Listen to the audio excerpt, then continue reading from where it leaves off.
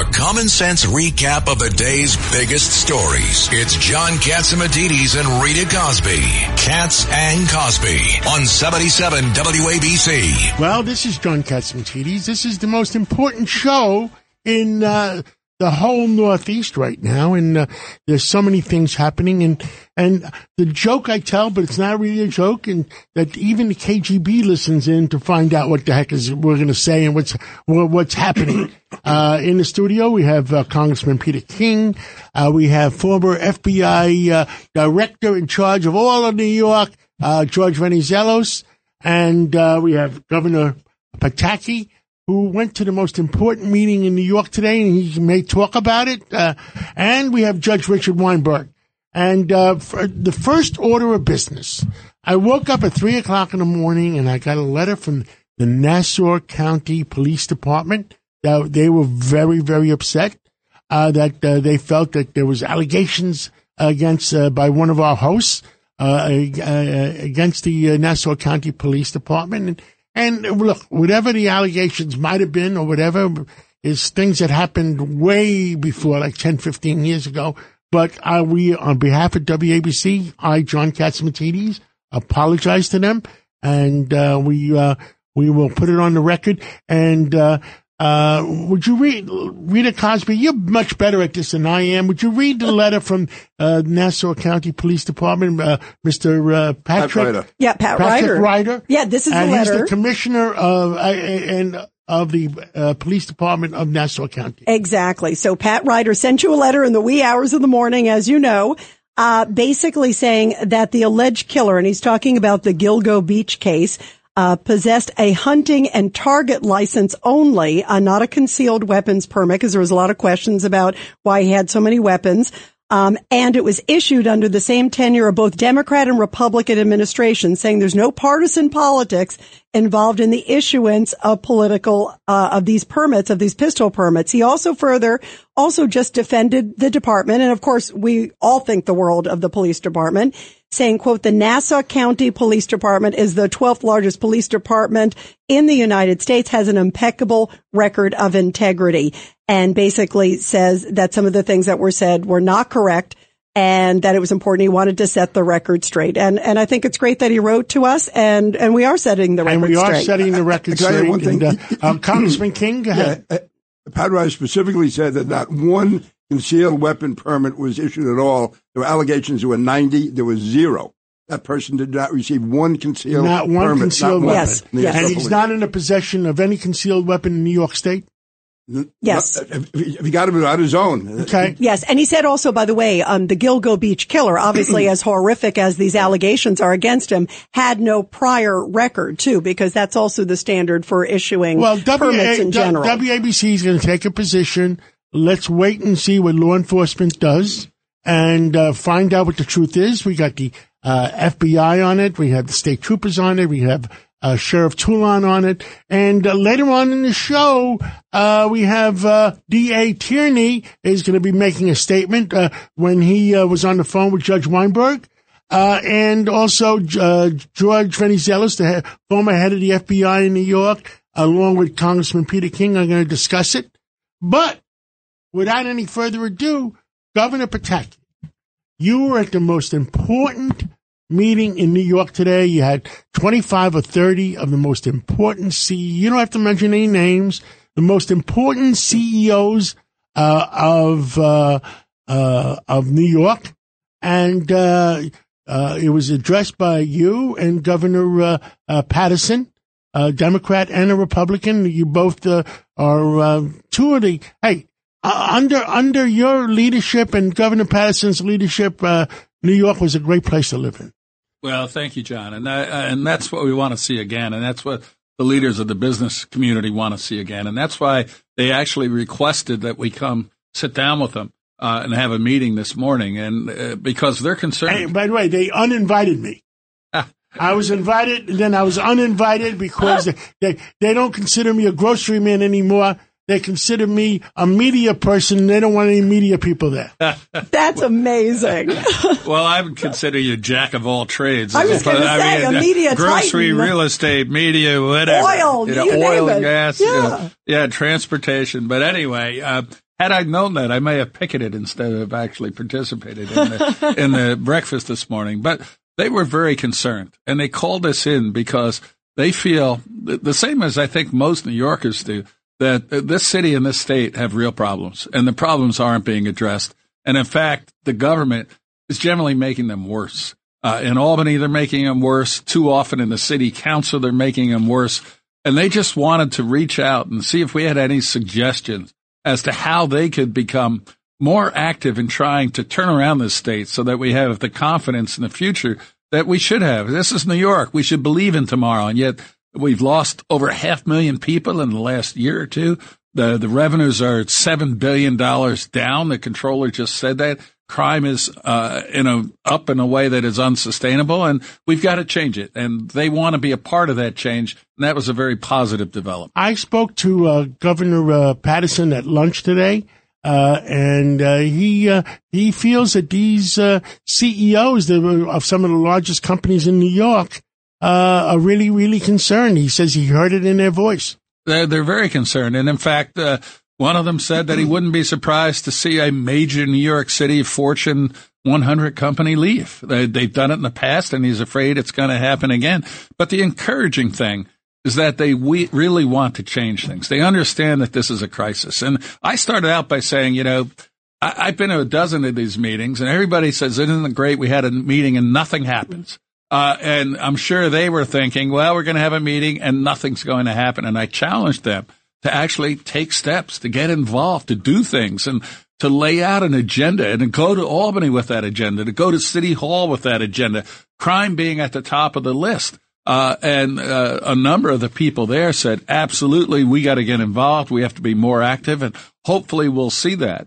You talk about crime being at the top of the list. What were some of the other things they cited? And also, does it look like there could be some sort of tangible to change this exodus that we always talk about? We need that. We need a concerted effort to change things. And Albany is a mess, and it's just getting worse.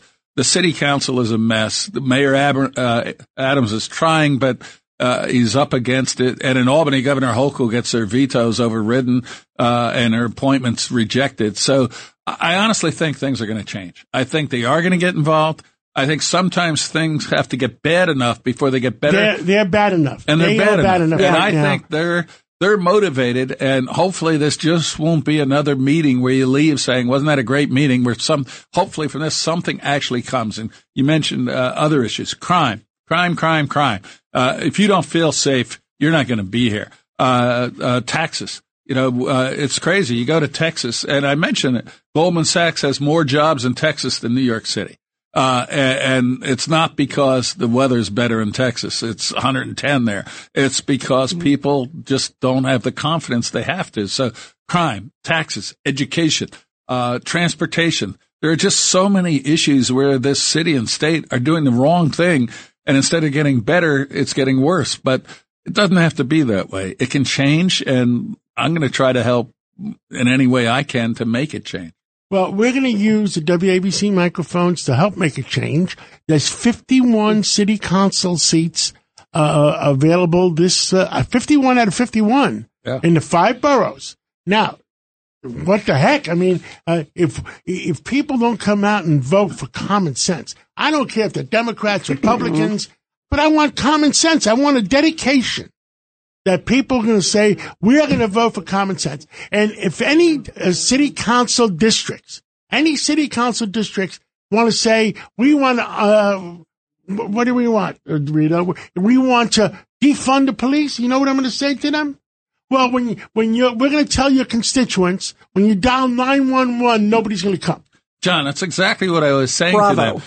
They have to be held accountable. They just respond to the radical left and to the advocacy groups that are out there screaming in their ear, and they don't have any consequence for their votes. We're going to have to make sure the public knows what they think, what they're doing, and they are held accountable. And if they are, I think we can see dramatic change. And I think, John, you're absolutely right. It can start this fall with the city council and then next year in Albany. Yeah, and it needs to get people involved, too, of all parties, like John's talking about, too, because, I mean, the bottom line, crime isn't a Republican issue. It's a Democratic issue. It's an American issue. It's a New Yorker issue. It's a New Jersey issue. That's exactly right. That's the way it should be. But it's become something where the Democrats are defunding the police, not standing with the police. We need common sense Democrats. We need common sense, Governor. I'm upset. We're going to talk about it some more, but I understand we got some breaking news. We got former Speaker Newt Gingrich coming on, and maybe he'll tell us what the heck is going on in Washington, because they got a mess over there. Yeah. Boy, do they ever. And joining us now is the great former Speaker of the House, Newt Gingrich. Newt, I assume you were also, by the way, watching the IRS whistleblower hearing today. This is huge. It's still going on. Well, look, I think that the elite media, the New York Times, the Washington Post, the other networks, all have a real crisis now. You have real validation by several different people from several different agencies that the effort to get to justice with Hunter Biden was consistently being blocked. The Attorney General, I think, has forgotten that the only cabinet officer ever to go to jail in the history of the United States was the Attorney General Mitchell in Watergate, and he went to jail for obstruction of justice. And I think you're very close to having an obstruction of justice case being built here. It's also important to remember, this is not about Hunter Biden. This is about Joe Biden. Hunter Biden was the bag man. Hunter Biden was not hired ever for his own skills. He was hired for being his father's son and for being the entry point to a network of influence and corruption. And I think as we learn more about the Biden crime family, this is all going to get to be steadily worse. And you have two parallels. You have the corruption of the Biden family, and you have the corruption of the Department of Justice, the IRS, and the FBI. And it's these two parallels that are really so sobering and so complicated. You know, Newt, I was watching the hearings all day. I was glued to them. And what I was really amazed by, first of all, I found these guys to be very credible. Both of them with 10 years in the IRS. One of them was the direct agent right there on the Hunter Biden case. The other one is Gary Shapley, his supervisor. And they were very methodical and also saying what they knew and what they didn't know. And just to your point, what I found stunning, and I believe it was Shapley who said it, was we wanted to go after, the president. We wanted to go after, at the time, the former vice president, because we saw this money train. We saw money going, and it was tens of millions of dollars they're talking about going to the grandkids, first off, which was odd. Why are you paying the grandkids X? And then we wanted to go after the father. We wanted to at least look at these allegations. They were blocked every step of the way. It was stunning. And they also said in all the years, and Shapley said that he had done investigations in a dozen countries. I mean, these were seasoned guys, said he had never seen this. What was your reaction to just blatant, to me, stonewalling? And it begs so many questions today of who else needs to go under oath now after this. Well, I mean, first of all, you're about to have a direct confrontation between the U.S. Attorney in Delaware and the Attorney General, because they're telling opposite stories. Now, one of them is lying, and my hunch is it's the Attorney General. So that's going to be a very key part of how this plays out. Second, let's be straight here. Joe Biden has been lying to the country for years, just plain straight out lying. He said he didn't know what was going on. We now know he actually met with a number of these players. When I learned the other day that as a result of one of the deals, that Hunter bought a $142,000 Porsche, and I thought to myself, how could Joe Biden with a straight face tell the country he didn't notice that his son had bought a $142,000 car? He didn't say to him, "Gosh, where's the money coming from?" I mean, you have to have a stunning willingness to just deny reality. And that's why I wrote a newsletter at Gingrich 360 last week about the granddaughter who Joe Biden refuses to admit exists. Because a man who will get his entire family to agree to make a 4-year-old girl a non-person is a man who is so ruthless and so cold that they have lived their life out. Keep thinking they will always get away with it. You know what? I'm going to repeat something that this is where my jaw dropped in the hearing today. This is the whistleblower X who for the first time came out publicly. He said by his own accord, he said he's a Democrat. He's gay. He brought that up because he said, I have no political agenda whatsoever. He said, I want people to know I'm here because I couldn't take it anymore. His name is Joe Ziegler. And here's the exchange. He was asked by Comer, how much money from Romania came into Hunter Biden and his family and others? $3.1 million. From another company, $3 million. Another company, $3 million. Another one, $3.7 million. Burisma, $6.5 million. It totaled over $15 million, somewhere between 15 to 20. And he said it's just the tip of the iceberg. I mean, these are big numbers, Newt. Well, I mean, nobody's really gotten into the University of Pennsylvania and the University of Delaware. I think the University of Pennsylvania alone got between $40 and $60 million of Chinese communist money.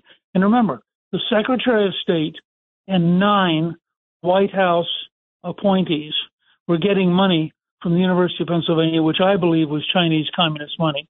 And as part of the package, the president of the University of Pennsylvania became ambassador to Germany. The chairman of the board became ambassador to Canada. It was all part of the same corruption. And so as you start adding these things up, we're going to start approaching $100 million in foreign influence peddling aimed right at the Bidens. And again, I want to repeat, everything goes to Joe. It's not about Hunter. It's not about drug addiction. It's not about this poor guy. He's the bag man. He's not the source. The source is Joe. Yeah, and by the way, they also talked about that 1023, the famous 1023. That's that discussion with the FBI, that document from a credible source, and about the $5 million that the Burisma guy basically paid Joe to Hunter Biden. And the whistleblowers both said they were stymied. They wanted to look into it, at least look into it to see if it's credible or not. And they were not even allowed. What do you think should happen now, Newt Gingrich, especially the plea hearing for Hunter Biden to agree to those misdemeanors and the diversion? That's next week. Look, I hope the judge is going to throw the whole thing out. It is so clearly an act of corruption. They deliberately waited for the statute of limitation to run out on the biggest tax liabilities. And somebody should put together what those tax liabilities are and make the point, since Joe Biden talks about tax cheats, shouldn't Hunter voluntarily pay all that money to the U.S. government? It's clear that he owed it. And it's going to come to, I think, several $1 million that he cheated on his taxes. Again, of course, all this is just a subplot because a lot of the money that Hunter Biden was making, he says I think it's in his laptop, he complains at one point how much he's having to pay to Joe, that he's picking up expenses, he's paying for all sorts of things on behalf of his father, because in the end, and I cannot overstate this is not about Hunter Biden. Hunter Biden did not influence the attorney general. The president did. Hunter Biden has not blocked the investigations. The president did. And I think we need to be clear. This is already a bigger and deeper scandal than Watergate, and it's going to keep growing. And as the House Republicans keep doing their job, and this is why winning that election was so important, and having Speaker McCarthy rather than Speaker Pelosi is so important, because we now have the tools and the legal authority to get to the bottom of this. Newt Gingrich, thank you so much for coming on. John Catsimatidis here, and it's very sad for our country, but the American people, all they want is the truth, and we're going to get down to the truth, and we're going to find out what happened. I mean, Attorney General Mitchell went to jail, and we'll see what happens. That's exactly right. Thank you so much. We'll keep track over the next few weeks. Thank you for so sure. much. Newt, thank you very much, Newt. And now, yesterday we had Tom DiNapoli on, the controller, and there's some large shortfalls in tax collections. Tom DiNapoli, who's a very, very decent guy, feels that things will work out for this year, but he's worried about years to come. because the exodus is continuing. And we have Paul Zuber on. He's going to join us right after the break. Yep, right after the break. Yep. Go ahead. Perfect. He's going to join us right after the break. Who do you have? Well, we have Paul Zuber, who's going to be joining us. And also, we're going to be also talking to Andy McCarthy in the show to get his assessment on today. John Solomon. And also, we're going to hear from Peter King and George Venizelos. George Venizelos and Peter King. And I think Governor Pataki has a few more things to say. So I bet he does. Stay tuned. You get more news on WABC than any place else. Any place else. You're commuting home with Katz and Cosby. Now here's John Catsimatidis and Rita Cosby on 77 WABC. Well, what the heck is going on in New York State? We have the highest budget ever to spend, and tax revenues are down. I understand 484,000 New Yorkers have moved out. We had 60, 70, 80,000. We lost track of migrants coming in that we have to support. I mean, at what point does it blow up? With us today is... We've got Paul Zuber, who is joining us. He's the Senior VP of the New York Business Council for New York State. Paul, we're so happy to have you. What the heck is going on, and how can we sustain this? I don't know how we can sustain it. And, I think that the comptroller's report that recently came out that talked about the huge budget gaps that New York is facing, it's very disconcerting. Obviously, there was a weakening of the economy, and that played heavily on tax receipts. So there was a downward estimate of about $5 billion each year from 2024 to 2027. But we also have to remember that the governor and the legislature also increased spending by over $1 billion in 2024 to 2027. And I think what really kind of makes it, scary and disconcerting is I don't think anybody could say that in the last year, economists were telling us that the economy had this rosy picture and, we were going to have this wonderful market. I think everybody was talking about a recession. But still, in that environment, they added $1.9 billion to an already record-setting $223 billion budget. So, we have to start realizing, at some point we have to pay the piper, right? And that is what is very scary about this, because according to the comptroller, we're talking about a out-year budget gap of $9 billion next year, $11 billion the year after that, another $11 billion the year after that. And when those things happen, there's very few things that we can do what we usually call in Albany one-shot revenue increases to offset that. And it could mean higher taxes. It could mean more cuts in services. So it's very disconcerting that, the people who are in charge in New York didn't take a more pragmatic and careful look at what was going on with the economy. So how do we turn this around? Judge Weinberg, you have a question for Paul Zuber. Paul, aren't you concerned that we're going to run out of federal money? There's not going to be the federal money coming in the way we had it during COVID? Yeah, and absolutely, Judge. I think that is definitely the case. We're not going to have that federal money coming in. And to make it even worse, so the audience can understand, a lot of what we use the federal money for, in my opinion, was not the right things that were going to help business and drive the economy. A perfect example is unemployment insurance. We have a $6 billion unemployment insurance debt.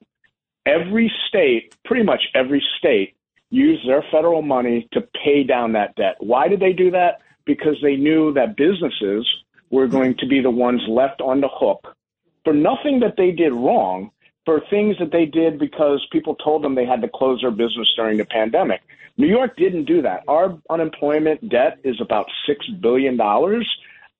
So what every business in New York State can expect is an extra tax bill over the next probably decade in which their taxes are going to increase per employee because we didn't even use the federal money for the right thing. And so, yes, the federal money is going to dry up, and it's going to leave the state, trying to find other means to fill these budget gaps.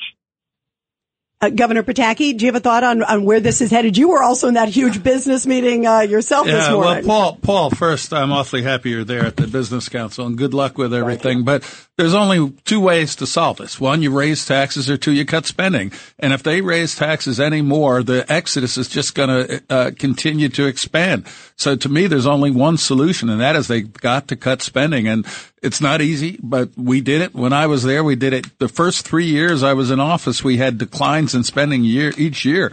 And that's what they're going to have to do in Albany. It's either that or pretend things are all right, tax people out of the state, and we're gone. So that was one of the things I said at my meeting with the Business Council this morning, and I just with the New York City partnership, and I just hope that there are enough advocates out there fighting against the people who want to spend more to get the message across. We have got to cut spending. Absolutely, Governor. And as you know from doing it yourself, the governor has to stand strong, and we have to stand strong with the governor, because we're going into an election year. And you remember your time as governor. When it's an election year time, the legislature wants to spend because, obviously they're worried about their members getting reelected. So, the governor's going to have to take a strong stance and slow down some of this bleeding. We raised minimum wage. Everybody told us we had to raise minimum wage. Well, lo and behold, when you read the comptroller's report, something that we knew at the Business Council, there are wages that are tied to the minimum wage. So it increased Medicaid spending. So we have to kind of realize that, the days of the feds giving us all this money are soon to be over. And we have to start doing things that help increase our tax base, that helps keep people in New York State, that helps grow our economy. And like you said, we're going to have to make some hard decisions, and that's the only way to get around it. Yeah, 1,000%. Well, Paul Zuber, thank you so much for being here. We want to keep everybody in New York, of course, and make sure it's safe and also good for business health-wise, too, as well, for so many different reasons. Thank you for being with us, Paul. We really appreciate you joining us here on Katz and Cosby. Thank you, Paul.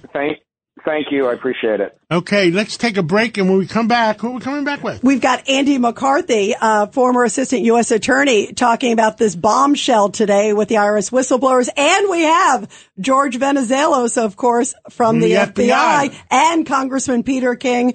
And we have some big explosive stuff and some conversations about the Gilgo Beach. Tierney. Yes, D.A. Tierney. Wait till you hear from him. A great interview with him. This is the story of the one. As head of maintenance at a concert hall, he knows the show must always go on. That's why he works behind the scenes, ensuring every light is working, the HVAC is humming, and his facility shines. With Grainger's supplies and solutions for every challenge he faces, plus 24/7 customer support, his venue never misses a beat. Call quickgrainger.com or just stop by. Grainger, for the ones who get it done. It's a common sense recap of the big stories. It's Katz and Cosby on 77 WABC. Joining us now here on Katz and Cosby to talk about this explosive hearing that took place today with the IRS whistleblowers is Andy McCarthy, of course, former deputy U.S. attorney. And Andy, we're so happy that you're here. What was your reaction to the whistleblowers today? By the way, the Democrats kept trying to come at them. Did they create a buzzsaw or not? They walked into a buzzsaw, that's for sure. Yeah, I thought so too, by the way. I thought so too, Andy. Yeah, well, so here's the thing, and I don't usually have a lot of sympathy for these guys, Rita, so bear with me for a second. But, in most of the cases I worked on as a prosecutor for 20 years, I always knew more about the law than the agents did, as you would expect. That was the reason I was the lawyer on the case, right? Tax is different. It's a very kind of abstruse area of the law, to the point, by the way, that you can't, unlike most other crimes, you can't prosecute a tax case anywhere in the United States unless the tax division at the Justice Department in Washington greenlights it. So everybody understands it's a uniquely esoteric area of the law, and the agents in those cases tend to know more than the prosecutors do about what the legal requirements are and the best ways to investigate them. And it turns out that in that with that as the setup, these two particular guys were like the best two guys they have at the IRS, which is why, of course, they got assigned to important cases. And, right from the beginning, Jamie Raskin, who is the, sort of nutty law professor who likes to come off like he's, a great litigator, tried to put words in the mouth of the supervisor guy, Gary Shapley, about, isn't it common that prosecutors and agents disagree with each other all the time? And rather than agree with that unexceptional proposition, which most witnesses would do, Shapley said, that may be some cases, but that's not this case. In this case, the prosecutors and the agents agreed completely that there were tax felonies that we should be prosecuting. So, right from the get-go, these guys slammed the first couple of guys who tried to question them. And I think what happened after that is the Democrats began to filibuster about anything but the Hunter Biden case. Yeah. By the way, Andy, they were talking about Trump. It was like, and Donald Trump, he jaywalked 3 years ago. I mean, it was like the whistleblowers are like, wait a minute, we're here to testify about something totally different. Was that a telltale sign to you? I mean, what I love is they indict Donald Trump. He says because he thought his building was worth $1 billion.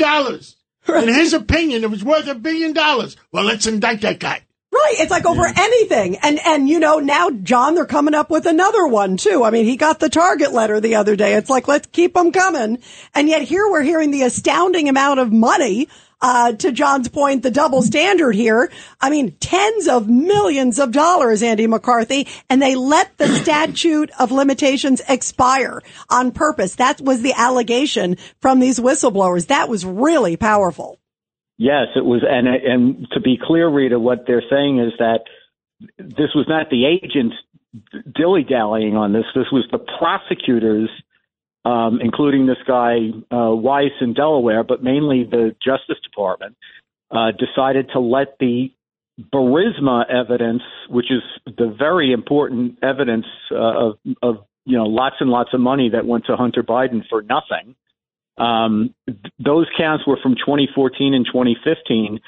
Apparently, Hunter Biden's lawyers had agreed that they would extend the statute of limitations while they were negotiating a potential plea, and the Justice Department said no and let the counts lapse, which, as the agent witnesses said today, there's no conceivable reason why it would be in the Justice Department's interest to not take a stipulation that would give them more time to bring the prosecution, yet they did. Yeah, it was stunning. Well, Andy McCarthy, thank you so much for being here. We really appreciate it on such a huge news day, Andy. Always great to get your perspective. My pleasure. Have a great night. Thank you, Andy. Okay, studio, let's play. We recorded D.A. Tierney about an hour ago. Do you have that tape?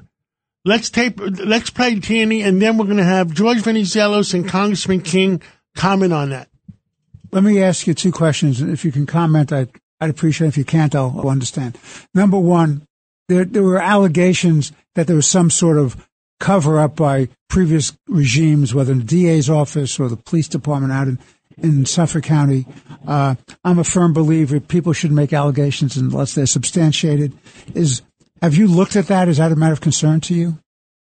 Sure. I mean, actually, that was something that was looked at a long time ago by the U.S. Attorney's Office. It's not that I don't think. There were no allegations, or there were no credible allegations of any kind of a cover-up.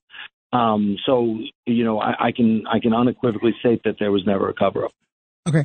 And secondly, are there other people of interest in this matter, or are you looking at this as a sole actor? So, one of the good things about, doing things through the grand jury and keeping your investigations confidential is that targets do not see you coming. So we're going to maintain the confidentiality of our investigation. I can tell you that with regard to the commission of these three charged crimes, we don't believe there were any accomplices. And that was an interview that we joined with Judge Weinberg, and he is the Suffolk County DA, Ray Tierney. I just want to make sure everybody knows who is listening, because he's the Richard point Weinberg person. interviewed the DA. Yep, point person on the case, too. I mean, a lot of credibility, obviously, who did a great job on this case, Ray Tierney. Absolutely. Well, and joining us now to talk about all of this, the reason we're playing this is we brought in, of course, Congressman Peter King and also George Venizelos, who was, of course, in charge of the New York division of the FBI for so many years. And first off, John, we do our Back the Blue. I want to say every night on my show, I do a Back the Blue segment. I'm very proud of that. Good for you. And we do our huge Back the Blue segment, day here at WABC. Right. So we love law enforcement. You guys wanted to come on to talk about a couple things to set the record straight. Go ahead, George. Well, the one point I want to make here, I mean, there was some great work done at the end here, and there's some great work done over the years. And this chatter that was going on about cover-ups, about second-guessing different parts of the case, really takes away from the hard work that the men and women from the Suffolk County, Nassau County, New York State Police, and at the end, the FBI. And I just want to stress, we're talking about the Gilgo Beach case, of course, because they just arrested Rex Sherman. So, go ahead. And they, and these agencies work together. Suffolk County did a lot of work on this. A lot of work. Even the previous administrations did a lot of work on it. And I think I commend this administration now that came in and really put it all together and got everybody together again. And it was great work. And to sit here and argue and over cover-ups and this and that, it's not right. It's not right. It puts a bad taste in the law enforcement's mouth. For once, they do something good. And then we're talking about second guessing. Oh, you should have solved it 10 years ago. This, that, making allegations. And it just didn't sit right with me. And Peter. Congressman Peter King? Yeah, first of all, I endorse everything that George has said. And I actually had the privilege of working with George during the time of these investigations. I know firsthand the tremendous work that was done by the police department, by the district attorney's office, by the FBI. And I give Ray Tierney tremendous credit for bringing this to a head, but also in the previous police commissioner, Jerry Hart. It was the top FBI official on Long Island before she became police commissioner. She did a great job. And to me, it was also Nassau County, Pat Ryder, we can go Rodney Harrison, go through all of them. Before that, Tim Senior, DA and police commissioner, did a terrific job. And it was really unfortunate that people were making allegations that there was a cover-up, that there was more to this than there was, that people were being protected. It was really shameful, especially anything happening on this station, which, as you said, has always been back the blue completely. It was a disservice to the station, disservice to the community, and those allegations were disgraceful and should never have been made. And I hope apologies come from some of the people who made those allegations. George, your thoughts? Yeah, I agree with Peter, and I think at this point we have to move on, and I think we have to praise the good work that's being done. And you know what? The case is still ongoing. This is only 3 murders that this person's accounted for. Is he guilty for the others? Probably. Is there other people involved on some of these other murders? That's what the investigation's ongoing, and we'll find out. Sometimes we have to have patience, and I think this is one of the challenges of law enforcement is that the media has no patience. The media wants to solve the case before they do. And sometimes you have to have patience and let the professional investigators do their job. And really give them credit for the great job they did at all levels. Well, thank you, guys. Thank you very much. And let's take a break. Maybe we'll come back and do – or should we do John Solomon right now? I think we should do it after the break. What do you think? I think we should do it after the break. Let's take a break, and we'll come back with John Solomon. And maybe we do have time for Ben Carson. Maybe we do. We've got a lot going on here on Cats and Cosby. Everybody stick with us. Vacation starts with VA. One thing you'll love about your trip to Virginia is that you'll never have to settle for one thing. All that you love is all in one trip. Start yours at virginia.org. A common sense recap of the day's biggest stories. It's John Catsimatidis and Rita Cosby. Cats and Cosby on 77 WABC. Breaking news, WABC. And joining us now with some breaking news is John Solomon of Just the News. John, talk about the big IRS whistleblower hearing, big fireworks. Yeah, a lot of contentious clashes. A great moment where Gary Shapley, the whistleblower whose name we've known for quite some time, was clashing with Raskin, and Raskin kept trying to get him to say something. He said, no matter how many times you say it, it doesn't change the facts. This is what happened these whistleblowers repeatedly stuck to their guns. They provided a factual recitation of how the U.S. Attorney's Office in Delaware thwarted their ability to investigate Hunter Biden like other tax suspects and defendants that they've dealt with, that they did sign off on a larger felony case and then back away from it. And then the second whistleblower, for the first time, we've known whistleblower X. Now we know his name. His name is Joseph Ziegler. He has worked for the FBI, the IRS for 13 years. He went out of his way to identify himself as a gay Democrat married to his husband, who was present at the hearing, to disarm some of the Democrats who might try to suggest, well, he had a partisan motive in going after Hunter Biden. That took the whole political angle right off the table at the beginning of this. But the in great detail and specificity and consistency, these whistleblowers described how at every step of the investigation they were thwarted from normal tactics that an investigator would use. Hunter Biden was tipped off, or his team, or the Biden team was tipped off several times. And as Joe Ziegler said, they were slow walked to an extreme level. The very consistent story, now also backed up by an FBI whistleblower who was interviewed Monday by the same committee. Yeah, what did you think was the most compelling? I was watching it, and they seemed very credible. They seemed very methodical. They didn't seem partisan. Your reaction? Yeah, listen, I think these are what most law enforcement people who work in the FBI and IRS look like, talk like, and work like. They just want to arrest people for crimes and do so without regard to one's politics or identity or fame. And they realized in this case that wasn't happening here, that Hunter Biden was clearly being treated differently because of his name and his father's connections. And every time they tried to restore the investigation back to the way it normally would be done for any other Joe Q public member of the American public, they were thwarted. And I think they came off exactly as who they are. There are thousands of FBI and IRS agents that go to work every day just trying to do their job.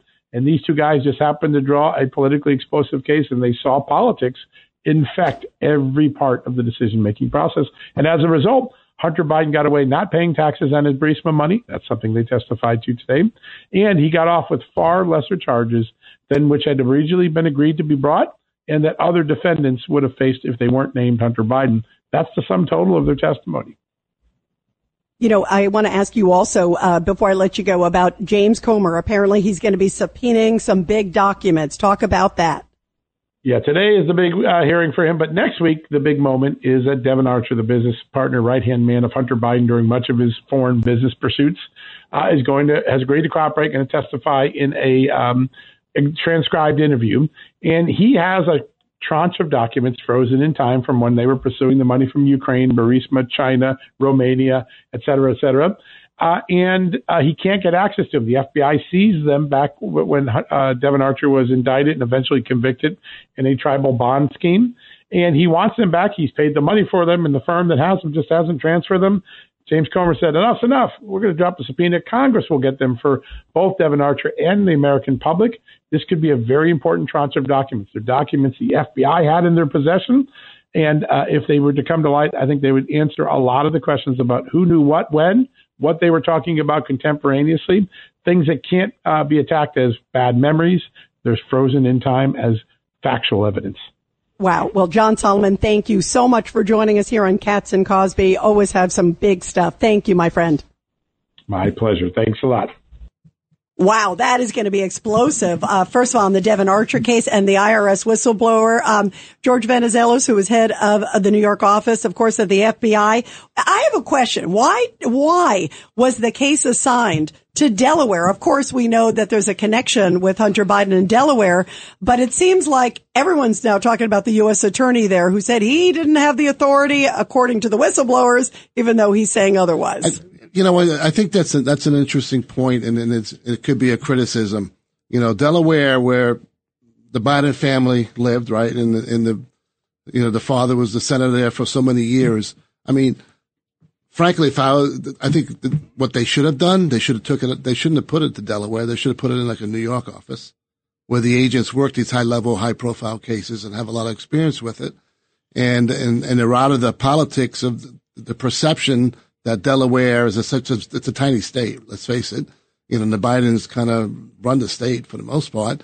You take that conflict out of there. You can't get it out of Washington because Washington's, political. And they should have, I don't like second guessing, but they should have, the deputy director at the time should have put the case in New York. Yeah, that's what I think a number of people are. Judge Weinberg, what was amazing today? They came out and said that they recommended the IRS and also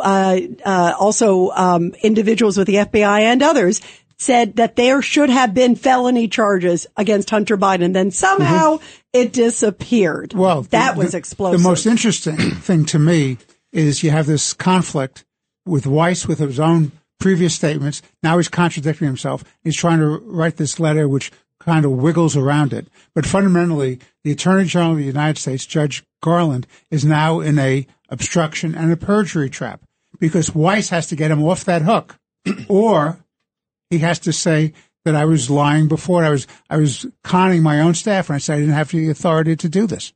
The whole point is, if he had the authority to do it, why didn't he do it? And if Garland is right that the U.S. attorneys in California, District of Columbia, were supposed to cooperate, why didn't they cooperate? And the Attorney General of the United States does not need a request from the U.S. attorney in Delaware to appoint a special counsel. He is the Attorney General of the United States. There are a lot of unanswered questions here, but it puts Weiss directly against Garland. And what is the truth? Yeah, big questions. Absolutely. Pete King, I was amazed today, too, is that there was this. Everything was like, okay, I have other people corroborating this. He was naming names. Where does it go from here? This is very serious. We just heard from Newt Gingrich earlier in the show, who said he thinks it's bigger than Watergate. It is, but I think it's important that we make sure we keep a Republican Congress and with a Republican president, because this Justice Department is going to try to slow walk this. They're going to try to bury it. And the fact there's no pressure coming from the mainstream media.